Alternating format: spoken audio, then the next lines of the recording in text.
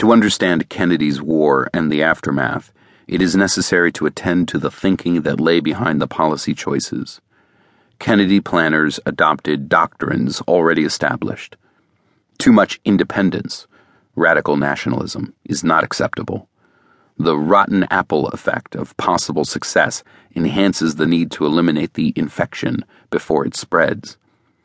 The Indochina Wars are only a special case, which happened to get out of hand. In this general context, independent nationalism was unthinkable and was never seriously entertained as an option. By 1948, Washington planners recognized that the nationalist movement was led by Ho Chi Minh and the Viet Minh. Ho was eager to cooperate with the United States, but not on the required terms of subordination. Furthermore, top policymakers feared Vietnamese independence might fan anti-Western pan-Asiatic tendencies in the region, undermining the close association between newly autonomous peoples and powers which have been long responsible for their welfare. In Indochina, the responsible authority was France, whose tender care had left the countries devastated and starving.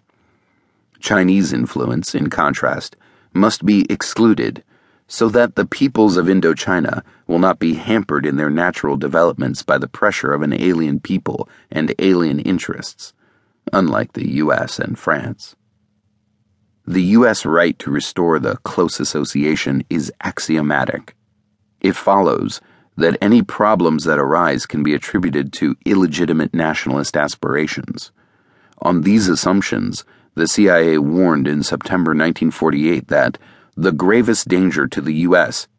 is that friction engendered by anti-colonialism and economic nationalism may drive the so-called colonial bloc into alignment with the USSR. Third world nationalism is the cause of the friction, not imperial concerns. The traditional colonial economic interests of the industrial countries must prevail if friction interferes with U.S. global plans. Southeast Asia would have to remain under its traditional subordination, Melvin Leffler observes, reviewing a broad scholarly consensus. The major concern was Japan, the super domino, John Dower. Internally, the old order had to be restored and Japan protected from what the State Department called the concealed aggression of the Russians, referring to internal political developments that might threaten business rule. And Japan had to be deterred from independent foreign and economic policies, from the suicide of neutralism, General Omar Bradley, and accommodation to China. The only hope for achieving these goals, George Kennan argued, lay in restoring for Japan some sort of empire toward the south.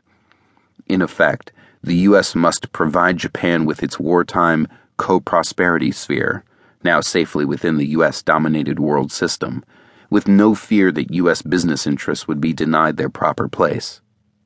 The guiding concerns are articulated in the public record as well. Outlining the falling dominoes theory is a news conference on April 7, 1954.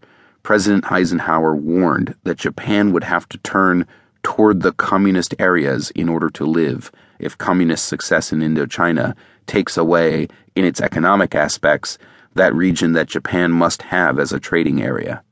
The consequences would be just incalculable to the free world. Walter Lefebvre observed in 1968 that this thesis became a controlling assumption. The loss of Vietnam would mean the economic undermining and probable loss of Japan to communist markets, and ultimately to communist influence, if not control.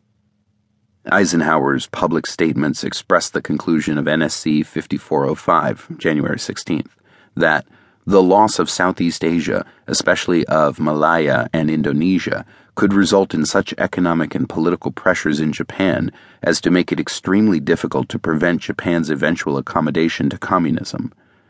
Communist domination of Southeast Asia, by whatever means, would critically endanger U.S. security interests, understood in the usual sense. The loss of Vietnam would therefore be of great significance. That it is ours to lose is again axiomatic.